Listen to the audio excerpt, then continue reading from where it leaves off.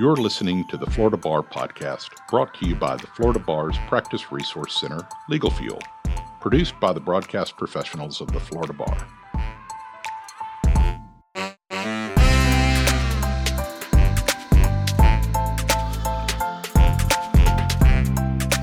Welcome to the Florida Bar's Legal Fuel Podcast, brought to you by the Practice Resource Center of the Florida Bar. We're so glad you're joining us. This is Christine Bilbrey. I'm the director of the Practice Resource Center and one of the hosts of the show, which is being recorded from our studio in Tallahassee, Florida. And I'm Carla Eckhart.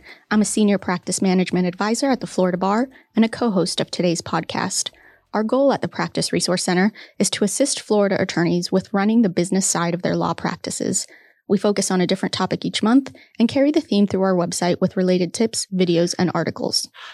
So lately, it seems like we are all trying to get back to normal, but we're not quite sure what normal looks like as we navigate new situations that the old rules don't really cover. So today, we want to assist our listeners by discussing some new rules of professional etiquette in the Zoom era. This topic is timely because the Florida Supreme Court has partnered with the bar to declare November Legal Professionalism Month and is asking members to rededicate themselves to the highest ideals of professionalism and civility in all that they do. And this is certainly not a new issue. Back in 1996, an ABA committee recommended the adoption and enforcement of codes of civility and an initiation of conferences on civility, etiquette, and professionalism. That same year, the Florida Supreme Court and the Florida Bar created the Center for Professionalism to promote and instill the ideals of character, civility, competence, and commitment in the legal profession. So joining us today to help us with all our modern professional etiquette dilemmas is Mr. Manners himself, Thomas Farley. Thomas Farley is a keynote speaker, workshop leader, syndicated columnist, and TV commentator. His clients have included the U.S. Department of Commerce, the Estee Lauder Companies, J.P. Morgan Chase, the Walt Disney Corporation, Bank of America, the American Automobile Association, and the U.S. Army. Thomas is a regular and popular guest on the NBC Today show, where he fields questions on modern-day manners issues. In 2017, he debuted Manners on the Move, a special multi-part Today show series that examined incivility in America. His syndicated column, Ask Mr. Manners, appears in Tribune publications throughout the United States.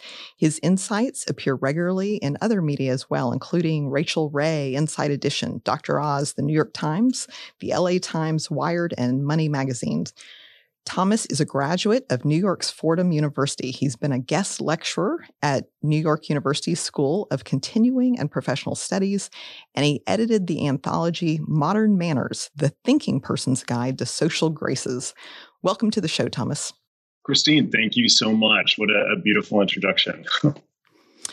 So I think this quote from your website sums up the topic nicely. Mr. Farley says, "These are challenging times for good etiquette. As the United States emerges from this long and difficult pandemic, we're all navigating new realities. For anyone striving to rebuild connections while also establishing meaningful new ones, it is vital that they consider the ways that they can uplift every interaction through graciousness and consideration." I love that. But can you tell our listeners a little bit about the path that led you to this profession? Sure, it'd be my pleasure. I built the earlier part of my career working in magazine publishing and landed at Town and Country magazine, where I was the social graces editor. And I really relished the opportunity to take this column as a chance to expand the dialogue of what it means to be well-mannered. And I think often people hear the word etiquette in particular, and they think of something that was forged in 1873 that has, that were written in granite, never to be altered or adjusted from then on until kingdom come. And the reality is etiquette is, first of all, it's French for ticket.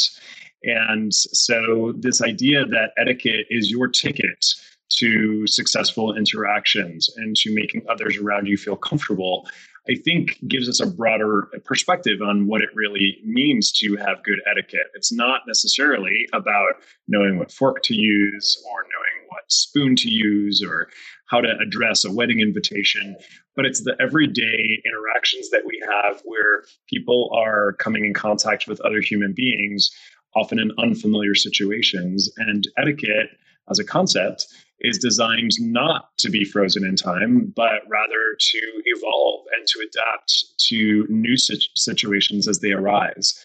And certainly no more have we seen that than during these last 20 months of pandemic.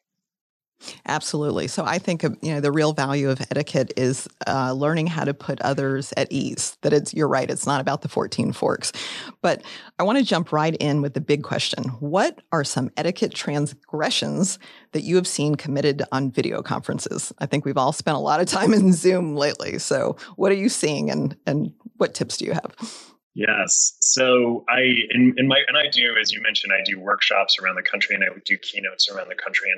And for your audience's context, and maybe we can talk about this a little later in the podcast, but I do quite a lot of work as well with law firms. And this fall in particular has been a flurry of requests from law firms all around the globe to help their employees as we all migrate back into some sort of hybrid work arrangements. But I think, we've now, perhaps back in the day, pre-pandemic, which seems like 100 years ago, even though it was just coming up on 2 years ago that this all became our reality. Many of us had experiences with Skype or with FaceTime, but the idea that we'd be spending so much time on camera is something that is was a brand new concept at that time. And I think there was definitely a learning curve for professionals as they thought about how do they project their best self on camera in a way that allows them to carry forth a good first impression and a lasting great impression. And again, in my workshops that are in person, I speak about the importance of that first 7 seconds you have in any engagement when you're face to face, and the things that people need to be mindful of when they're having those interactions. So in face-to-face interactions and in in-person interactions, it's everything from your handshake to your eye contact to the shoes you've chosen to wear that day, your body language, your tone of voice. When we're on video, we are bereft of so many of those things because we're not an in-person presence. We're a rectangle or a square. And we have to think about the tools that we do have available to us when we're on video and maximizing them. So, and I'll say even myself, as someone who's a regular TV commentator, I'm very accustomed to being in a TV studio and very at ease sitting in front of a camera. But I hadn't done an awful lot of video conferencing and certainly not a lot of TV appearances that were on video. And I really had to up my own game when it came to conversations such as this, which are just audio, but my video interactions with television stations. I found my internet speed, which I think here in New York, I have had something that was called extreme internet, which sounded like it would have been lightning fast. It turned out I was paying crazy money for something that was, yesterday's technology. So I had to upgrade that, learned that very quickly when during a segment of Good Morning Arizona, I froze on a live feed with live television viewers. And of course, weathermen always have or meteorologists, but in this case, a weatherman always have such funny sense of humor. After I froze, the weatherman said to the host, "Well, that wasn't very mannerly of Mr. Manners." And I got to see all of this, all of this, when, of course, whenever you freeze, it's never on like a flattering, beautiful posed shot. It's always your mouth is half open and your eyes half closed.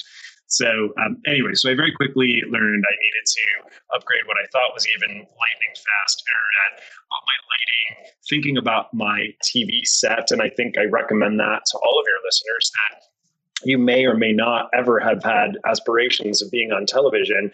Effectively, anytime you're on a video chat or a video conference, you are the host of a talk show. And you should likewise think about your lighting. You should think about what are you wearing? What is your environment? Is there a laundry basket with unfolded laundry draped over the side? Is your dog in the background, running in circles? Do you have a ceiling fan whirring above your head that looks like you're a helicopter about to take off? So all of these kind of little tips and tricks, I think, are things that we probably didn't give much thought to, and certainly you don't ever have to think about on an audio conference call.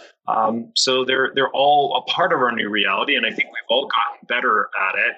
I would highly recommend, in addition to just these couple of tips I've shared, there's a great Twitter account called Rate My Skype Room. And it's a duo known as the Room Raiders. And they watch as talking heads on TV, people like me, occasional talking heads. And they rank everything from the white blank wall with nothing on it behind them to the sloppy bookshelf behind them. And although it can get a little snarky, I find it's a great learning opportunity for all of us, whether or not you're ever on television.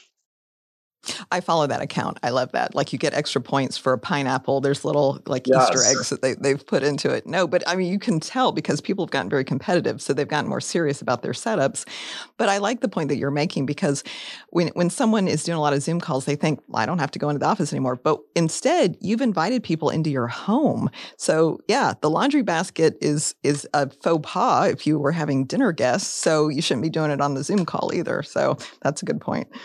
And, again, I love that you bring up internet. We're very tech focused. And I think people forget that you can't have these video conferences without internet. And part of that is being mindful of what your tech needs are and what the requirements are. And that's certainly a part of etiquette that people pre-pandemic would not have considered, what their tech needs were. So I love that you brought that up. Sticking to attorneys specifically, they're extremely busy people. What is the best way to handle that call that you simply must take, even though you're on screen with a whole group of people watching you? So you kind of touched upon that, but let's say it's a last minute call. You've got no notice. You have no time to prepare. The judge is calling. Right. What do you do? Sure. So I think taking even just one, thank you for that, Carla, taking one step back as we think about the setup and the reason for a video call. And I think the kind of de facto conversation now suddenly almost overnight has become, well, if we're going to talk, we're going to do it on Zoom or we're going to do it on Teams, whether or not video is actually required. And I think we've read tons, of course, about Zoom fatigue, and it's a real thing. And I think certainly for attorneys and associates and paralegals who are poring over briefs all day long, many of them, the fact that now you've got to fold into that equation, staring at your camera and looking lively and attentive, and that's exhausting. So I think just because we have this technology, which I love, and it's such a valuable tool and I fully embraced it, doesn't mean that every call has to be video. So I think if you're the call organizer, I think it's important for you to really assess, is this just a knee-jerk thing? Am I making this a Teams call just because? Or is there a valid reason for us to be on camera? Because of course, if it's audio only, it's going to be a lot easier for you to nip out if you have to take a call or have to accept a call than it will be if you're on camera. But okay, so say you are on a call and camera really makes sense, and it's perhaps it's a small group of you. I think there are kind of different solutions depending on the group. If it's a small group of you, I would not just mute yourself and pick up the phone and start chatting away where we see your mouth moving, even though you've gratefully muted yourself.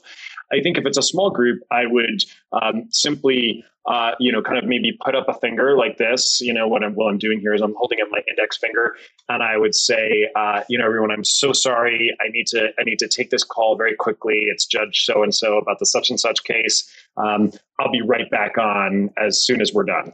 So I think that's the polite thing to do for a small group. If it's a large group, maybe you're on a firm-wide call, I would not interrupt a conversation with 200 people on a call to let everyone know that you've got something really important about to happen. So I would simply turn off your camera if you were on camera, and absolutely 100% turn off your mic.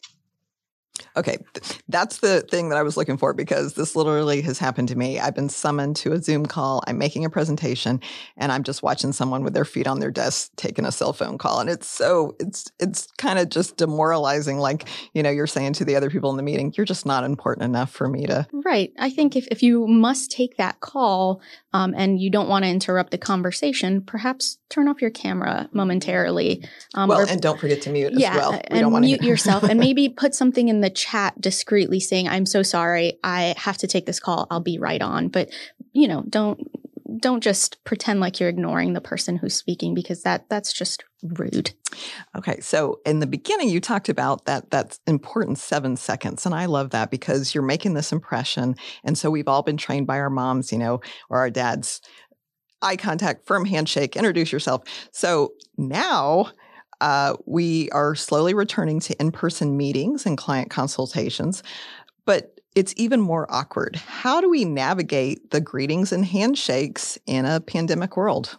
Yes, absolutely. And actually, if I could just table that question for just one quick moment, because before we move on from the video, there's one thing that I do want to add, which I hear a lot about, especially from my attorney clients, is the idea of not being the one person on the call who's decided that you are not going to turn your camera on and you are the black screen while everyone else is there Brady Bunching their Brady Bunch best. And and we just see that big black hole for you. Or even, slightly better, but not perfect. You're still photographed. There are certainly going to be reasons why that may be necessary, such as the example we just discussed.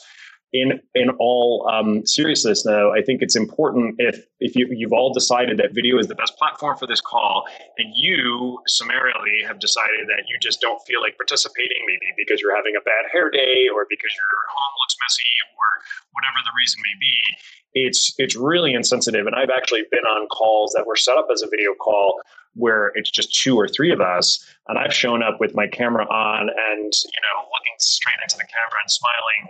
And I'm hearing the person, but I'm looking at a black box. And I find that it's a power play, and on the part of the person who doesn't have the camera on. And to me, it's almost like the equivalent of that interrogation room on a crime show where you've got the police detective kind of interrogating the subject, but then there's the two-way mirror, and we all know there's someone behind there. We can't see them; they can see us.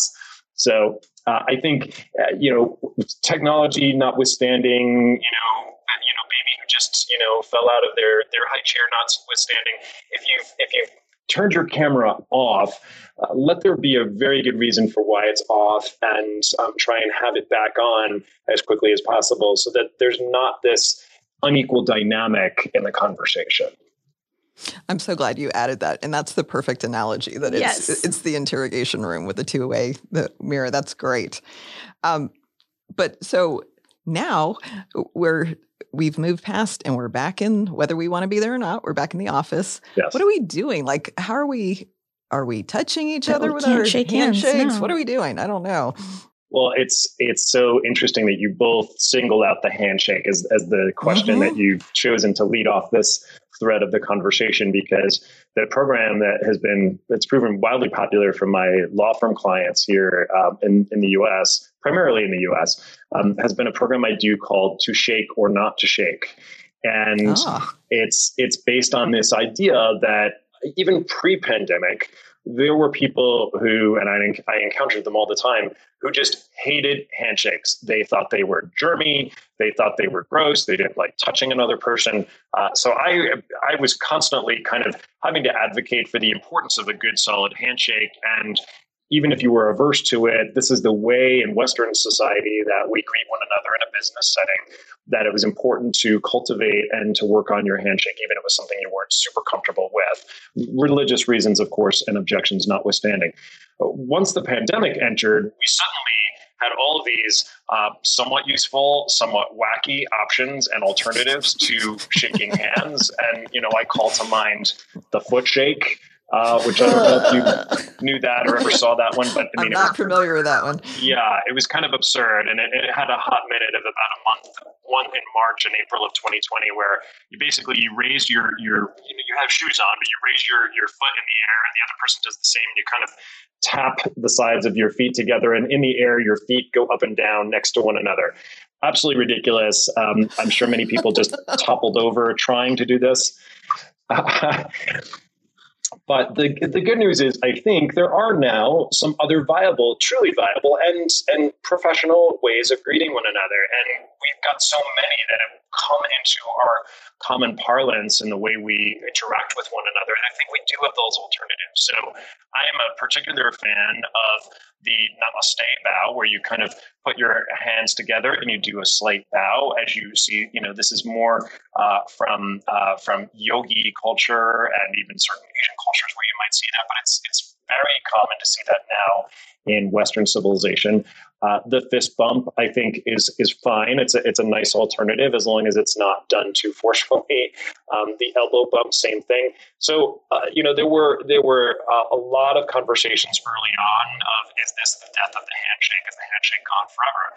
And I was really kind of promoting this idea early on that the handshake has been around since Egyptian times. You see it on cave drawings in hieroglyphics, and it signals trust, it signals understanding, it signals agreement. It signaled back when this was an issue, although maybe it's an issue again, that you're not armed. So the handshake really did play a vital role in establishing that connection when you're meeting someone. So it is not going away. We do have these alternatives, but yes, we do have this kind of weird time that we're living through right now, where we've been told 6 feet of distance and mask and scrub down your groceries and, don't touch anyone's hand. And so I think we have this kind of training wheels period again, a lot of us, as we migrate, most of us, into some kind of a hybrid work situation where we will be in situations where someone may put their hand out to shake ours, and maybe we're not there yet, or maybe we'll find that we've done the opposite and they're not there, and we're left hanging with our hand out, and they're not reciprocating. So I think my best advice on this particular point is to take the cue, not the lead. So you should not be the one to thrust your hand out for a handshake. You want to wait for the other, especially if this is a client or a boss, someone's, in a superior position to you. You want to wait to see what they do first. If it's a stalemate and you're both staring at each other, looking sheepish, and no one knows what to do, then I would just be the bigger person and say what both people are clearly thinking. It's so great to see. Are we shaking hands? Kind of even stammer your way through it, I think, is a nice way of just putting everybody at ease. And maybe it might even be that you're hugging because you're work friends and you haven't seen each other in ages, and you're both okay with that. And maybe hugging is less dreamy in your mind than even shaking a hand. So I think having that conversation in those initial moments, the Harvard Business Review did a story on this recently, and they called it the hazardous 30 seconds, the hazardous first 30 seconds. And it's that first 30 seconds of an interaction where post-pandemic, we're trying to gauge how comfortable are we around this person? Is this person being mindful of our self-preservation concerns? And I like that you're giving us choices because based on the relationship, you're going to do different things. I think germaphobes are thoroughly enjoying this. I'm going to call my own dad out. So he loves, when everyone had to wear a mask, he'd still hug us, but it was, his head turned far away. Everyone had to be masked and vaccinated. But so I get this. I am not aware of the foot shake. I'm glad you told me that, because if someone gave me their foot, I want them to be comfortable. I'd like to be gracious. I'd have no idea what they were doing. Perhaps Carla and I will try that out at work. Negative. I do have a question about masks, a follow-up question to the weird handshake. So I have found myself having to actively and sort of project a good morning or a good afternoon, because before it would be a sort of a smile, or, they could see you saying hi, even if they couldn't hear you. Have you seen any changes in how people are verbally greeting each other with masks on? Yeah, great question, Carla. I think it's super important. We're kind of in the workplace and in our interactions, it seems like the masking is on the wane as people get vaccinated and people feel more comfortable. Certainly when we were in the stage where, people were masking and Dr. Fauci was saying to double mask, it was that much harder, not just to be seen that you were smiling, but to even be heard, because as you're talking through, a single or double mask or an N95 mask, super thick mask. So yes, I think the way we show our friendly countenances, so that big smile, Tyra Banks has something called smizing. Now this predates the pandemic, but this idea of being able to smile with your eyes is something that she's long promoted. Now, of course, she's a supermodel and she gets paid to be able to do things like this. But I think the more you can, our eyes are, the window to the soul, as we know, but they're also a window to how we're feeling that day. And you can, just as an experiment sometime, if you have nothing better to do, sit in front of a mirror and cover your mouth with your hand and just, make different faces. I'm going to look mad. I'm going to look happy. I'm going to look surprised. Eyes tell all. So, until we have to actually cover our eyes as well as our mouths, I think we still have the opportunity to be able to show friendliness, show confusion, show whatever it is that we may need to display in any given interaction. And I think for the person standing opposite us in a conversation, it's vital that we do make eye contact. If we're looking at our phone, if we're looking off in the distance, there are so few cues that we have available to us when we're either virtual or when we're in person and we're matched. If you are not taking, as a listener and as a speaker, you're not taking advantage of the one thing that you really have that can help clue you into what's going on in the mind of the person opposite you, which is what their eyes are saying, you're really missing out on a vital piece of information. So I think it's possible. It's harder. It also means that we have to enunciate more and project more, especially if you're speaking through a mask. And I love that you brought that up because it's an upside. I find myself making a point of making significant eye contact with the people that I engage with. And I hope that we keep that. But that's our first assignment to our listeners. Everyone go practice your smiles. Smile with your eyes. Love that. Okay, so I'm going to pivot a little bit. Social media has become a very big part of modern day marketing plans, especially for attorneys. But what are some things that individuals should keep in mind before they hit post? Sure. So in general, I think, so there are different platforms that are used in different ways. So I think people come to and use LinkedIn, for example, as a means of making professional connections, as a means of sharing articles of industry interest.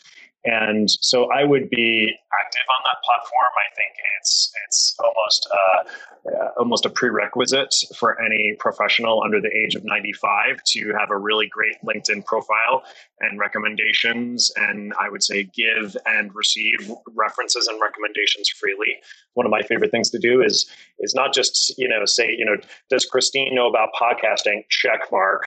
But actually to take the time and actually write some nice things about you. I think it's a wonderful gift especially when it's unsolicited to be able to do that for someone. On LinkedIn, the biggest fail I see are photographs that are not professional at all. That, clearly, you were at a party somehow and you liked this shot of your face and you've got somebody cropped out, or there's like an arm on your shoulder from the person standing next to you, and you've just kind of cropped it out to make a headshot. Not professional. So that's the primary cardinal sin I would say I see on LinkedIn. But I think it's a wonderful way of connecting, and do it thoughtfully. When you are connecting, don't just hit that connect button, but actually add a little note when you're looking to establish a connection with someone. It takes a few extra seconds, but I think it's worth the time and the risk. So I think every one of your listeners should certainly just do a quick check of their LinkedIn profile and make sure it's projecting the best professional image for them. Other social media platforms, different story. So, whether you're, the TikTok attorney or, you're on the beach, I think you have to think about how are you using this social media platform. And even if you've got it as a by request private feed, such as you could on Instagram, just because you've buttoned it up that way does not mean that your clients are not going to see, the shot of you on the beach, which maybe is not super flattering or maybe too flattering, and maybe cause some embarrassment to you if one of either your colleagues or a client sees it. So I think it's fine to have any of these social media platforms. They're a way of reaching people. But I would simply be 100% aware that whatever it is that you're posting, whether it's a viewpoint on something, a political viewpoint on something that maybe you're posting on Facebook, or a photograph of you that is slightly edgy for whatever reason, I would really, I think long and hard before I posted that, because once it's out there, even if you've got a private account, someone will see it and it will most likely come back to haunt you. I keep my accounts separate so that I don't, and they are locked down. But I do have, I'm glad you brought up LinkedIn, because this is, in real life, if you are endorsing someone or you're saying this is a person who is in my network, shouldn't you actually know them? Do you have to accept every LinkedIn connection if if I don't know them? I love that people reach out, but at the same time, I take it very seriously. What's your opinion on that? I think it depends on your goals, how you're using LinkedIn. I think if you're really using it as a means to make your own outreach to specifically targeted companies or targeted individuals, or as a means of just remaining professionally in contact with those that you've done business with, then I think your standard works perfectly fine. On the other hand, maybe you're a young professional, maybe you're just starting out, and you have no network. You've got 9 million TikTok followers, but you have one friend on LinkedIn. I think reaching out to people you don't know, I think it's fine. Now, that doesn't mean that nobody's under any obligation to accept your request. And frankly, even if you do know the person, maybe you don't particularly care for them or hold them in high regard, you're still not obligated to accept their request. But I think that's a standard for each person to ponder. How are you using this platform? And if you simply are using it as a means of discovering new, interesting people who are doing things that inspire you, and myself, if someone reaches out to me and they don't seem like some insane stalker, they're a professional who clearly has had a career, or they've included a nice note in their outreach to me, I personally would accept that without reservation, because that's how I would be using the platform myself. Okay, great. So speaking of a nice note, another little pivot, in a law firm kind of employee or a law firm employee applicant kind of relationship, should applicants still be sending handwritten thank you notes as a follow-up to an interview with a firm? And on the flip side, should a firm be reaching out to the applicant to thank them for their application and, ultimately of their decision, whether it's a hire or, they've decided to go in a different direction? This is such a fascinating topic for this time that we're living through. And although I imagine this is not happening so much, and I can't believe that it would be in the legal professional, especially at a high level of hire, if you're an associate, if you've got an associate offer, I doubt that this would happen. But I've been reading quite a lot lately about new hires that simply ghost their job. They're hired, and your first day is Monday, and then you just literally never show up, and you don't explain why, you just don't come. And although I find that obviously very, very unprofessional, I thought I read another story, I think it might have been in the Wall Street Journal, that talked about how perhaps this is payback for all the decades of employers who you go on 6 interviews and you're there with your shoes shined and your cufflinks brilliant, and you never hear anything. And they say, we're looking at your final, your 7th interview, we're looking to make a decision in the next 7 days. And 7 days go by, and 7 days turns into 7 weeks, and you still haven't heard anything, which I think is just horrible. You, as a candidate in good faith who've shown up and have crossed off all the boxes, and for whatever reason, budget, they hired someone else, their plans changed. The fact that they don't get back to you, I think, is just unacceptable. So if this kind of awakening that corporations are going through and the difficulty they're having attracting good people causes them to be a little bit more thoughtful with respect to the applicants and the candidates that they actually interview, I think that's a good thing. Now, for the applicants themselves, the job candidates, I think, yes, your question, should they send a thank you note? I think if they want the job, they should. Is it an absolute requirement? No. Is it expected? No. But it's for that very reason that it's not expected that I think if you want to stand out, I would definitely send the note. And what I recommend any job candidate, whether it's for a law firm, a bank, or a coal mine, is you go on your interview and you bring with you, if this is an in-person interview, you bring with you a thank you note, an envelope, a stamp. You get the business card of the person who's just interviewed you, and you leave that interview and you sit down on a park bench or an atrium outside that office, and you write that note out right then and there while it's fresh in mind. you pop it in a mailbox. So hopefully, I know the mail is not always so reliable these days, but hopefully they'll get that note, same zip code to same zip code, within a couple of days of that interview. People do not peg text messages to refrigerators. People do not put emails up on corkboards usually, but they do with thank you notes. And so whether it's the gift you got from grandma for Hanukkah or the job interview that you just had, if you want to be remembered for all the right reasons, you send a handwritten thank you note, you will stand out in a very good way. That doesn't mean you don't also send an electronic thank you, which I would also do immediately after. So it's not an all or it's a one, all of one or the other equation. You do both. And I would say something different in each correspondence. So for your electronic thank you, really enjoyed our conversation. Thank you for taking the time to meet with me. If there's anything else that you need, please let me know. Looking forward to discussing next steps.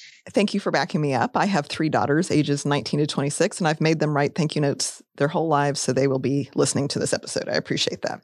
And speaking of that generation, they kind of got us started, but texting used to be a casual way to communicate with close friends and family, but now clients expect the same immediate form of communication. What are some guidelines for professional texting? Oh, there's so many. And I think how wonderful we live in an age where we've got so many, and it's well beyond just emailing, the phone, and texting. We've got Slack, we've got internal messaging apps. I think there are 9 million and one ways to be able to connect with one another. And yet communication seems to continue to be the bane of so many people's existence. People who don't get back to those who've sent them a message, people who are just completely unresponsive or only halfway responsive.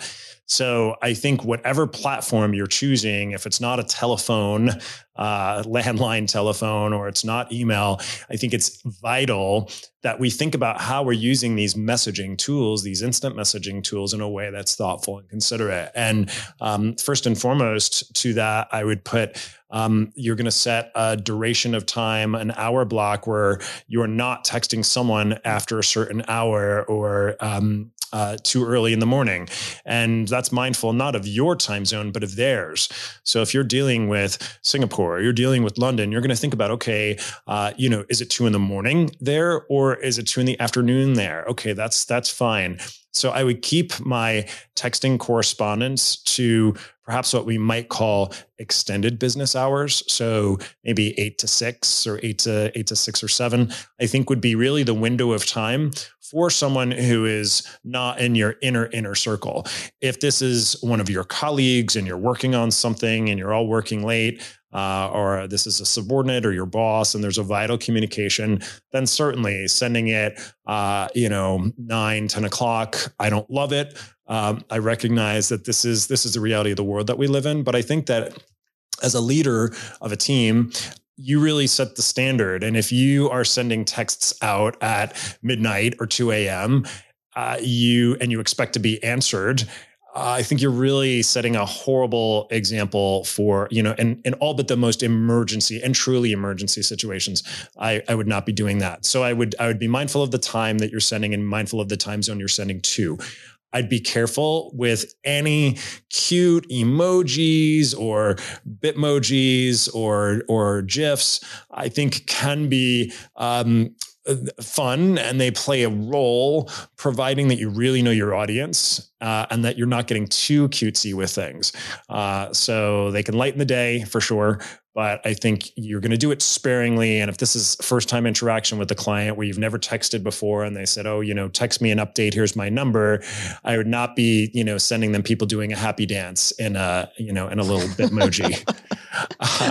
I think it could be generational. Mark Maron's podcast, he said, my mom doesn't understand that I love her, but I'm not in love with her. So the heart eyes is not appropriate. That's adorable. Yeah, no, it's just being mindful. And, I know like between Christine and I, we'll send GIFs or little emojis, but I feel like, in a professional setting, perhaps specifically with clients, the lawyer, law firm, client relationship, maybe just don't. unless you're friends with your client, which happens, keep it professional. And I think that's what people forget all the time. If you wouldn't do it in person or anything like that, maybe don't do it through text. Oh, and the abbreviations that maybe not everyone knows what they mean. Yes. And even if everybody does know what the letter U means, let's face it, you're off the hook. If you're sending a text, you're off the hook of the time it takes to compose an email. If you can't take the time to write 2 additional characters, the Y and the O, to express you and all of the variations thereof that we could fixate on, I think you're really showing yourself to be lazy. And maybe you think if you're older, it makes you sound hipper that you can write the letter R and the letter U and think that, you're with the Gen Z crowd, that you can write that way. I think it's very lazy, and I think it does the opposite of what you're intending. And it can be misinterpreted. Like, I'm just going to call out the grandmas in my life. They think LOL means lots of love. Right. And that just makes my daughters cackle. And they literally LOL, which is laugh out loud. Yes. So yeah, the misunderstanding could be a real issue. And there's predictive text. So I love that you say it's lazy, because you're literally going out of your way not to use the technology available to you, which is spelling out YOU. Yes. And be mindful of that autocorrect, because as much as that AI can be helpful, a lot of times it can really send a message that's completely different from what we wanted. So I know it's difficult. I feel like sometimes it's just like simultaneous to you hitting send, autocorrect decides it's going to jump in and be a gremlin on you.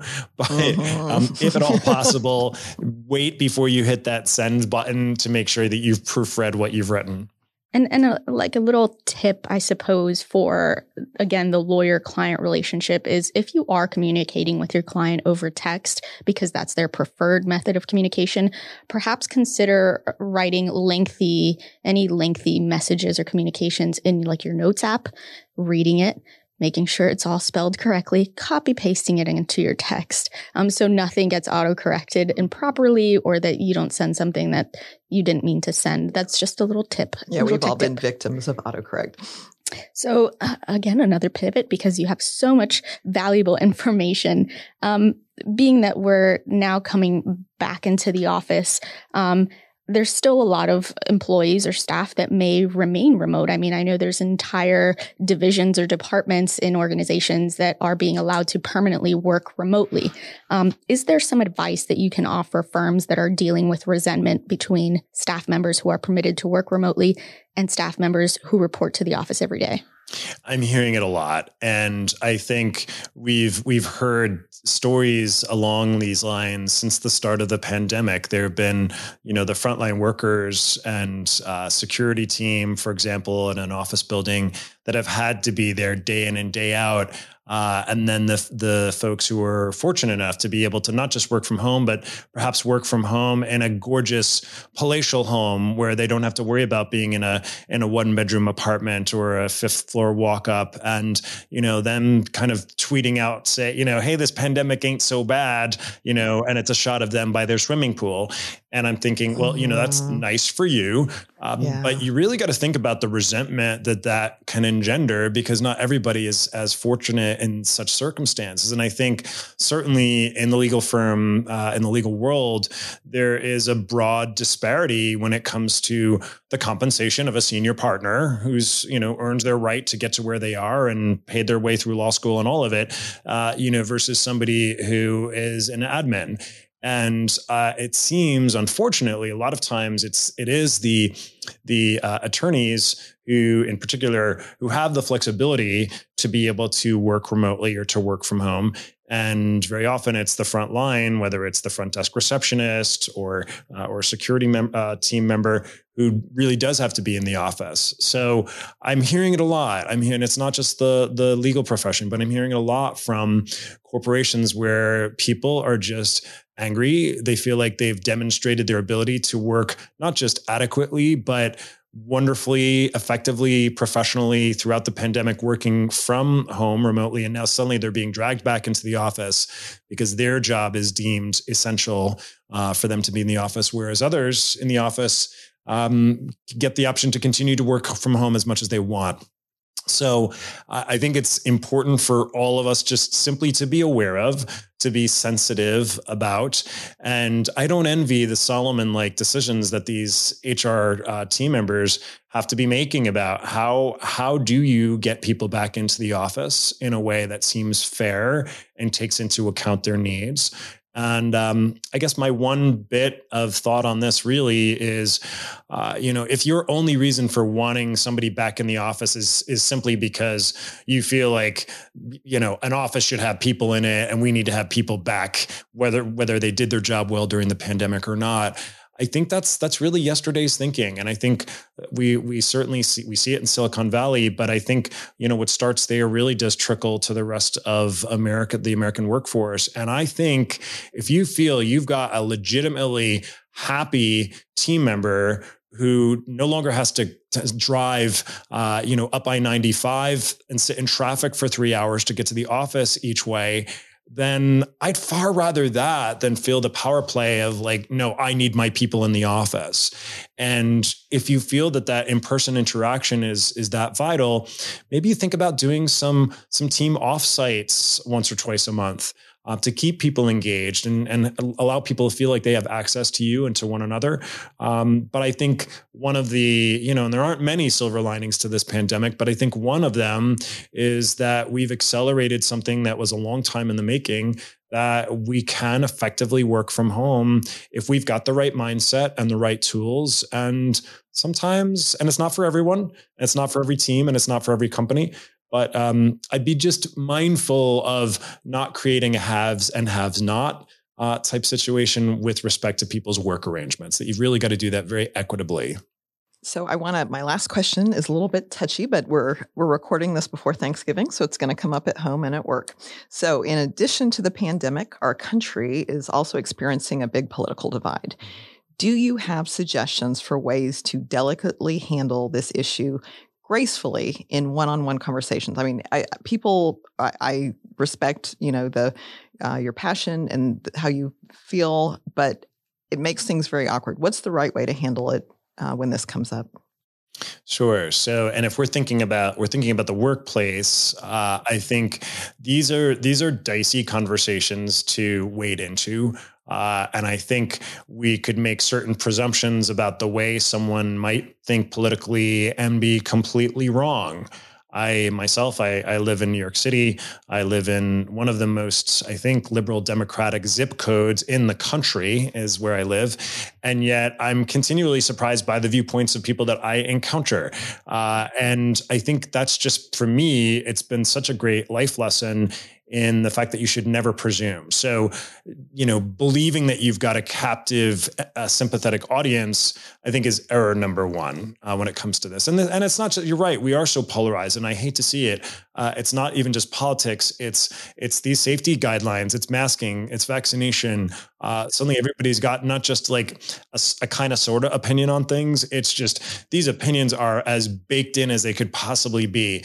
And it's for that reason that unless you truly believe that you can have an offline, respectful dialogue about something where it's not going to damage the work relationship or damage the friendship or the family relationship, I wouldn't get into it. I just think, we're not going to ever think about this person the same way. They're probably not going to think about us the same way. The idea that, if I could just present these 5 reasons why they should change their mind, like a bell's going to go off and they're going to say, you are so right. I'm so glad we had this conversation.